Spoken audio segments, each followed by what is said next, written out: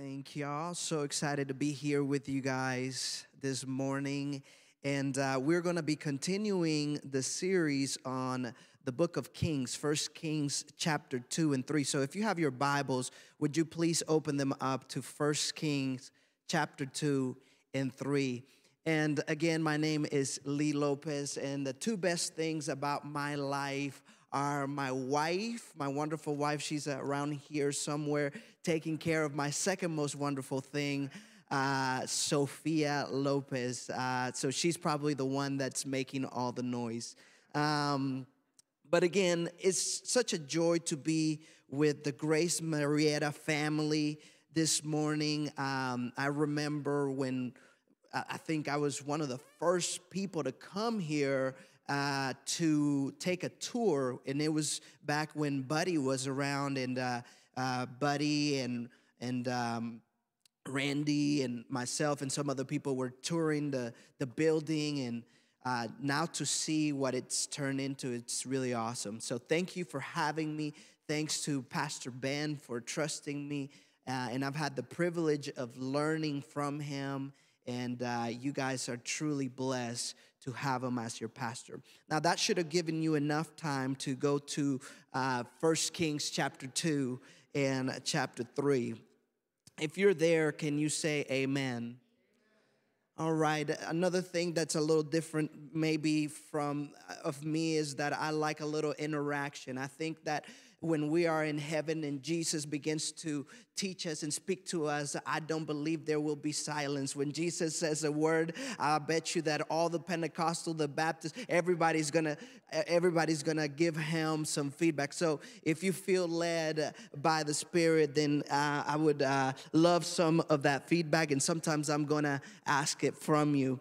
But anyway, now if you're not at 1 Kings chapter 2, then you really need to read your Bible more.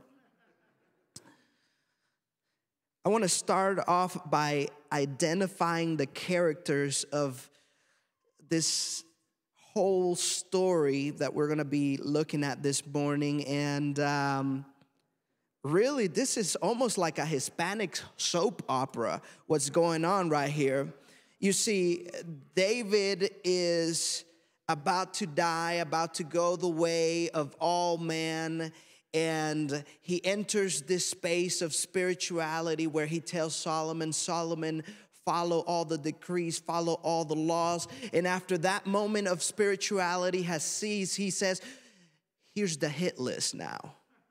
So we're going to look into some of these characters. And hopefully I have a slide up. And I want to introduce you to the bad brother, Adonijah. The bad priest, Abiathar. Now his life is spared. He's not killed.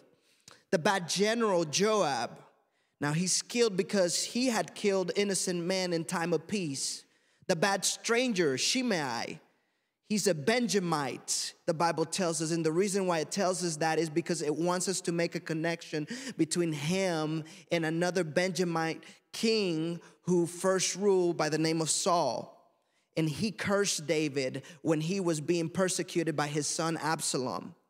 So that's why he's got to go. And then we got Abishag, the human blanket. She was there to keep the king warm.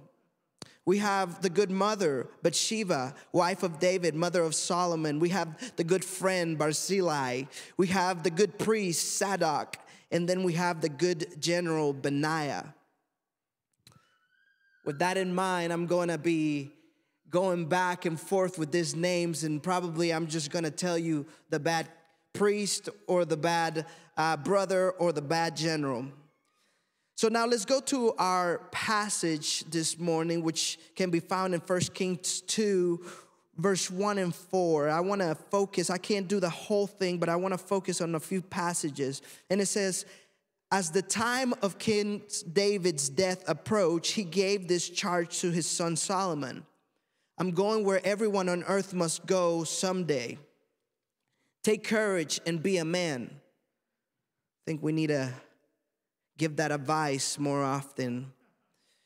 Observe the requirements of the Lord your God and follow all his ways. Keep the decrees, commands, regulations, and laws written in the law of Moses so that you will be successful in all you do and wherever you go. If you do this, then the Lord will keep the promise he made to me. He told me, if your descendants live as they should and follow me faithfully with all their heart and soul, one of them will always sit on the throne of Israel. What a deep spiritual moment, followed by a hit list. Let's go to 1 Kings chapter 3, verse 1 through 14. Now, that's a lot of reading, so I'm going to go type kind of fast. Solomon made an alliance with Pharaoh, the king of Egypt, and married one of his daughters. He brought her to live in the city of David until he could finish building his palace in the temple of the Lord and the wall around the city. Verse 2, at this time, the people of Israel sacrificed their offerings at local places of worship, for the temple honoring the name of the Lord had not yet been built. You see, there were shrines all over the land where people would sacrifice to foreign gods. Solomon, verse 3, loved the Lord and followed the decrees of his father David, except that Solomon too offered sacrifices and burned incense at the local places of worship. The most important of these places of worship was Gibeon. So the king went there and sacrificed 1,000 burnt offerings. That night the Lord appeared to Solomon in a dream, and God said, "What do you want? Ask and I will give it to you."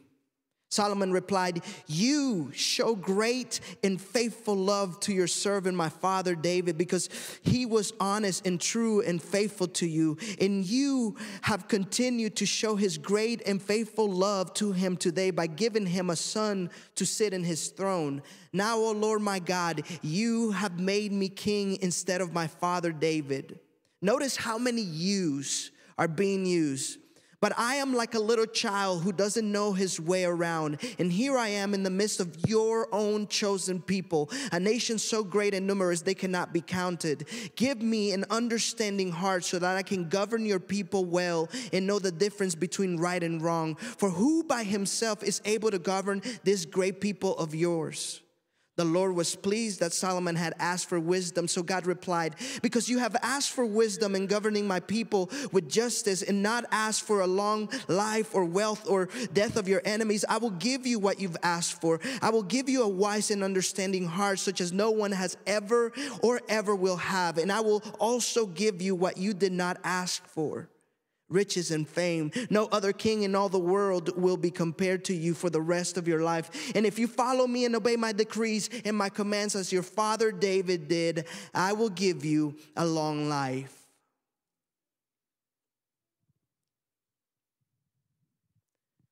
Our God is a covenant God. He is a God of promise. He is a purposeful God. Solomon's story does not begin at birth. Solomon's story does not begin when David goes out in the balcony and takes a double look at Bathsheba, compromises everything to the point that he is willing to kill and to destroy for the sake of his selfish, lustful desires. Solomon's story does not begin there. Even before that, God had a plan. Before the plan could enter into the mind of man, God had a plan. Before man could conjure up a strategy, God had a plan. Before man can bring something into fruition, God had a plan. And one day, as King David is realizing what is going on, the plan begins to start and begins to be set in motion. So Solomon's story really begins in this place where David is gathered with the prophet named Nathan. And he says, "I live in a house of cedar. I have imported the most expensive cedar wood from Lebanon, yet the ark of the Lord is in a tent." And he says to Nathan, Nathan, I am going to build him a house. And Nathan the prophet says, that's a great idea. God is with you. Oh, you will not fail. But the Bible tells us in 2 Samuel that the word of the Lord came to Nathan that night and says, it is not a great idea because David is a man of blood. He is a warrior. He has blood on his hands, and he will not build my house. Little did they know that God doesn't need a house. Little did they know that God is the God whose throne is in heaven and whose footstool is the earth. But God goes along with this idea of building him a house. And in 2 Samuel 7:11 through 14, this is what the Lord says. The Lord declares to you that the Lord himself will establish a house for you. When your days are over and you rest with your ancestors, I will raise up your offspring to succeed you, your own flesh and blood, and I will establish his kingdom. He is the one who will build a house for my name, and I will establish the throne of his kingdom forever. I will be his father, and he will be my son. The Lord declares, I will build a house myself and establish a house for you. He is the one who I will build my house for my name, and I will establish the throne on his kingdom forever. Now, Solomon's kingdom ended. This is a messianic prophecy. You see, Solomon is merely a picture. He is a type. He is a shadow alluding Christ, the real king whose kingdom will be forever.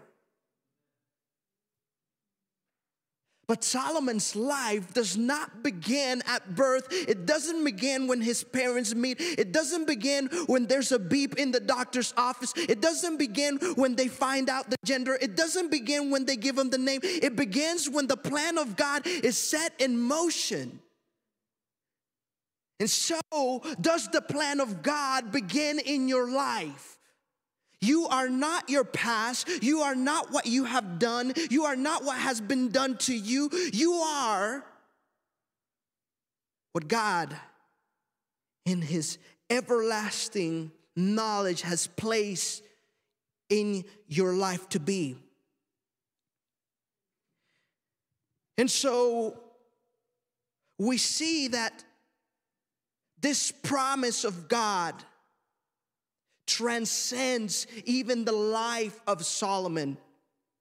And what we find is that, as many of us know, every time God has a plan, the enemy has a counterfeit plan. And so what happens in the life of Solomon is that this counterfeit king comes about by the name of Adonijah, aka bad brother. And Adonijah is a picture of Satan. He's an usurper. He wanted the throne. He wanted authority. He wanted to ascend to the highest place.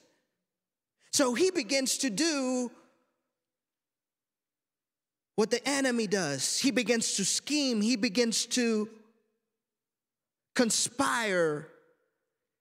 He begins to talk to people to turn against.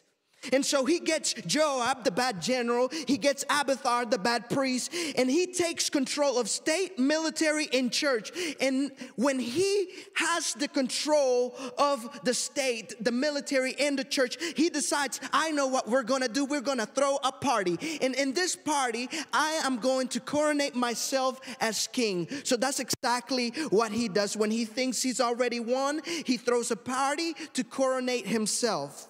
But there's a second party that is started. The king gets word that Adonijah, the usurper, the counterfeit king is telling everybody he is the rightful king. And so the king sends Solomon to be anointed by the good priest Zadok over at Gihon. And in Gihon, Solomon gets anointed. And after Solomon gets anointed, the Bible tells us that he rides the king's colt, the donkey, and he rides into Jerusalem, where the people meet him yelling and shouting with joyous noises, saying, "Long live the king." Just like someone else we know who rode in a donkey triumphantly into Jerusalem. And you see, as they're going on their way to Jerusalem in the donkey, and the people are screaming, so loud is the scream of the people, the joy of the people, that they hear it at the other party.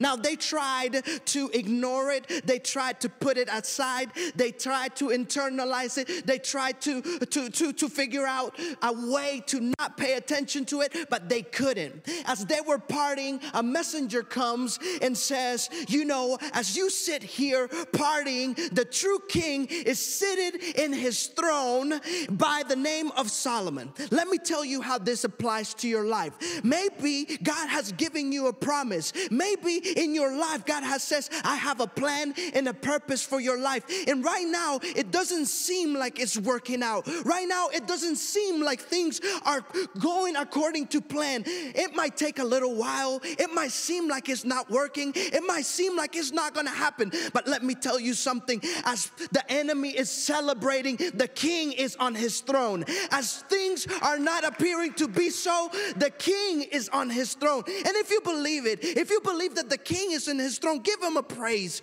Give him some worship this morning. Yes, I don't have to be worried. I don't have to be nervous. I don't have to be anxious because my king is on the throne. COVID-19 can come about. Economic disaster can come about. But my king is still in the throne. Oh, though my father and my mother forsake me, my king is on the throne. Though I walk through the valley of the shadow of death, my king is on the throne. I don't got to fear. Though 1,000 are slain in my left and my right, I don't got to fear. My king is on the throne. Amen.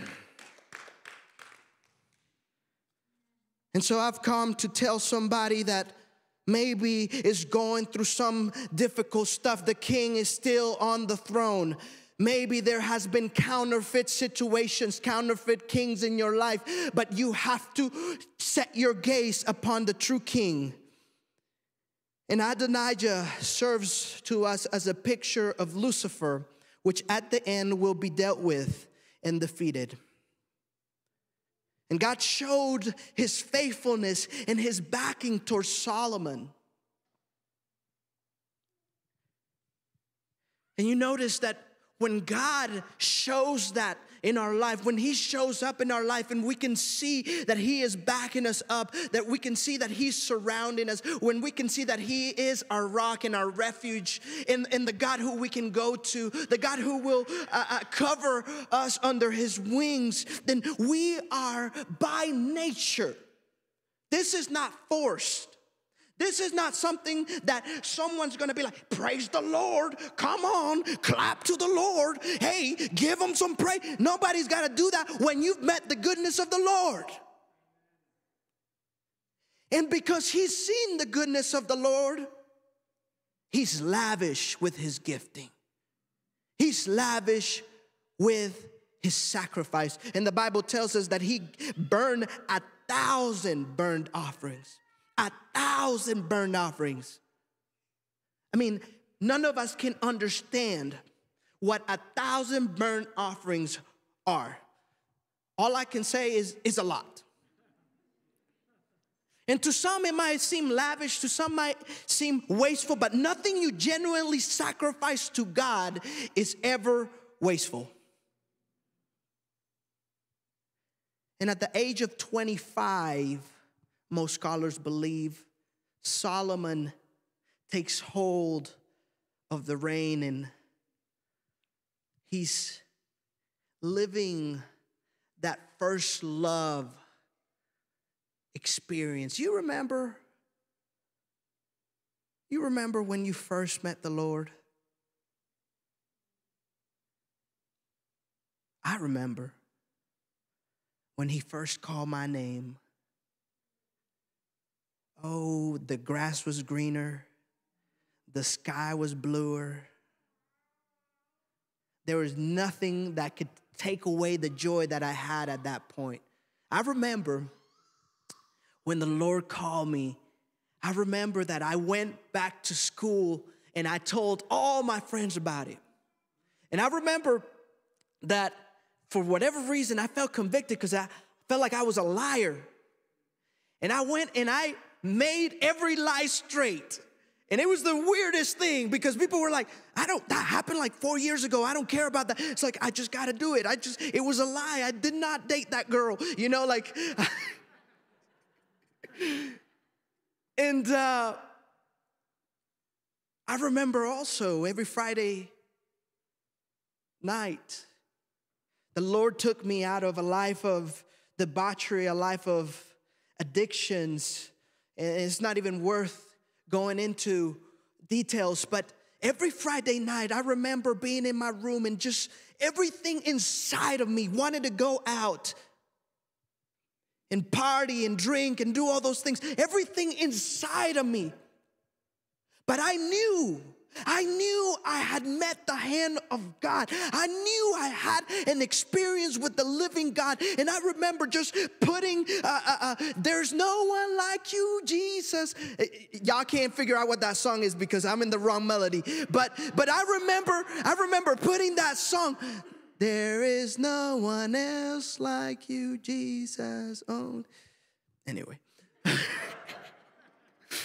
I remember putting that in the radio in my room, and I remember sitting down and kneeling down and praying and crying. And look, the devil's not going to stay still.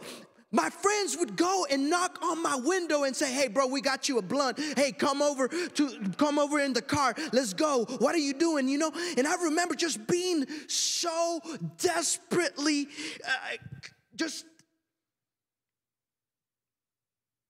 I just wanted to serve him.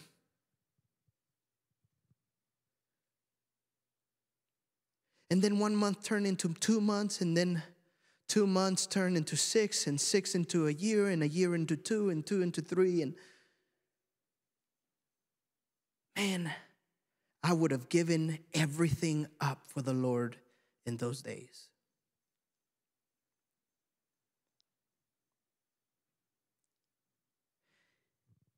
And it cost me to dream. As I was in that little room and reading the scripture and listening to preachings, it didn't cost me to dream to be a preacher or a speaker or anything like that. It cost me to dream to what could I do with my family? What could I do for other people? How could I be a better follower of him? You see, because an encounter with God would cause us to dream. When we encounter God's goodness, there is a dream that's put into our life. And Solomon has a dream. He's seen the goodness of God.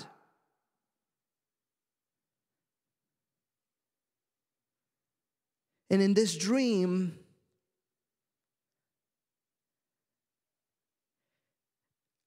he asks something that he is made famous for. But I think that just as important as what he asks is how he asked it. I want to give you 3 observations. I'm usually horrible at my time. I don't know how much more time I have to preach, but they're saying another hour. I'm just kidding. But I want to give you 3 observations on the petition of Solomon.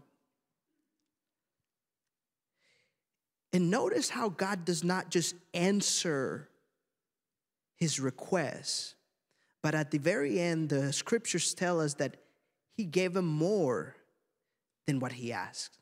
Because our God is not satisfied with just giving us what we have. He is the God that exceeds our expectations. He is the God that will do immeasurably more than what we can think or imagine, ask, and it will be given. He is that type of God. And so the first thing that I want you to know, or the first thing that I observed in Solomon's petition, is that Solomon acknowledges what God has done. He says, I've seen you be faithful to my father. And you saw that he keeps saying, you, Lord, you, Lord, you. It wasn't luck, God. It wasn't chance, Lord. It wasn't that I got lucky. It wasn't that somebody, I actually put the word out. It wasn't that I made a way. It was you, God. The first thing that you must acknowledge when you come and you petition to God is that it was him. That if it wasn't because of him, you would not be where you're at. It is not because you're good looking. It is not because you are the smartest. It is because the Lord has had grace and mercy upon your life. It is not because you've been able to keep all the commandments. It is not because you've been able to do all the things. Actually, if we are truthful, we haven't. It is because of his mercy, and it is because of his grace. Amen? And so that qualifies all of us. It qualifies all of us who are willing to acknowledge that it is because of him. Because it's not based on our background. It's not based on our knowledge. It's not based on our situation. It's based on our ability to acknowledge him. And no wonder Solomon's father says, magnify, oh my soul, the Lord. Magnify. Let's dive into this word, magnify. Magnify means to focus and to make bigger. And now God can't be made bigger than he already is. He's already King of Kings, Lord of Lords, Alpha and Omega. But what can we do? We can magnify God in our situation, in our life. You want to see God in your life? Begin to magnify him in your life. Begin to make him bigger. I know that there's not a check in the table, but God, you are Jehovah Rapha. You're my provider. You're my healer. You are my everything. Begin to magnify the Lord and see how your problems begin to fade. See how everything in your life begins to align and make sense. Because life cannot be just about what I want. It has to be about seeing him in every aspect of it. And so when you begin to magnify God in your life, you begin to see how he's able. So Solomon magnifies God and says, you're able. It was you. The second one is humility. Be an empty vessel. He comes and he says, speak to your servant. I am your servant. He's the king, but he acknowledges his position before the Lord. I am your servant. So I'm not going to dictate what I want you to do.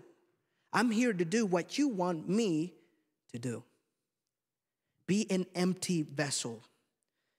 Be about his kingdom. Observation number 3. The Bible says, seek first the kingdom of God and everything else will be added. You see that the very thing that God mentions about the request of Solomon is that it wasn't just a selfish request. It was for the greater good of his people. It was for the kingdom. And so acknowledging what God has done, humility in being about his kingdom are 3 observations that we can apply to our life as we come in request to our God. Now I've reached the portion of my message where the piano player is going to come up and make me sound more spiritual.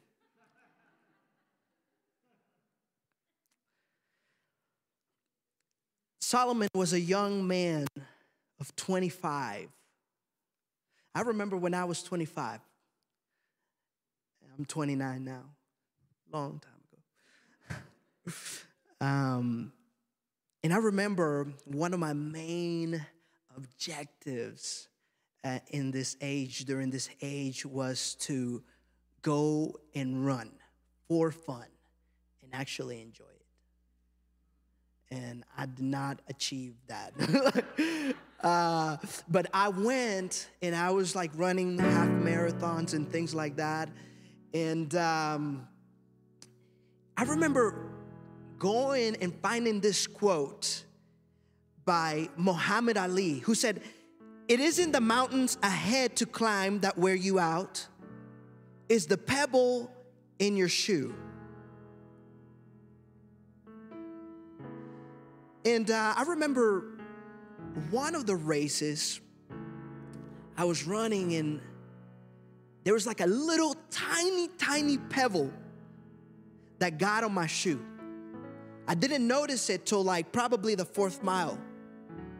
So the first 4 miles I'm running and nothing. Maybe I felt like there was an itch. But then after the 4th mile, I'm like, there's something there. At the 7th mile, it began to be irritated. By the 11th mile, and granted a half a marathon is 13.2, by the 11th mile, I was limping. Finally, I had to stop and take out the shoe and put, and realize that there was a little tiny pebble.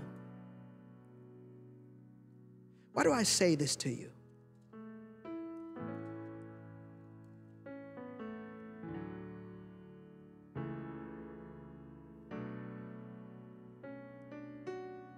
So many people have a plan of God for their life. Absolutely. If you're His children, God has a plan for you.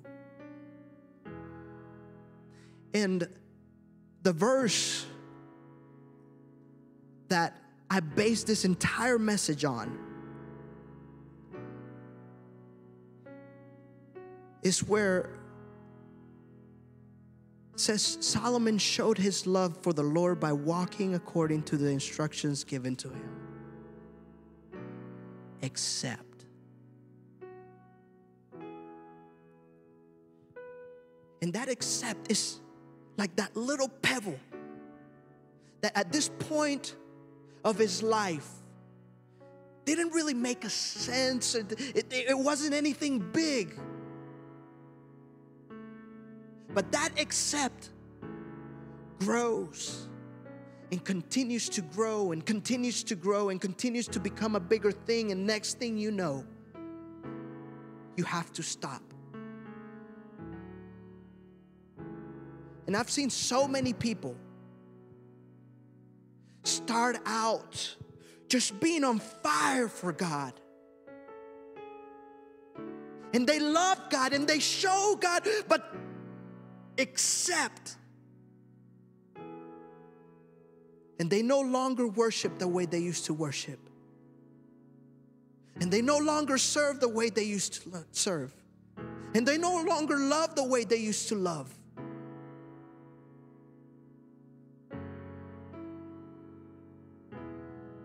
You see,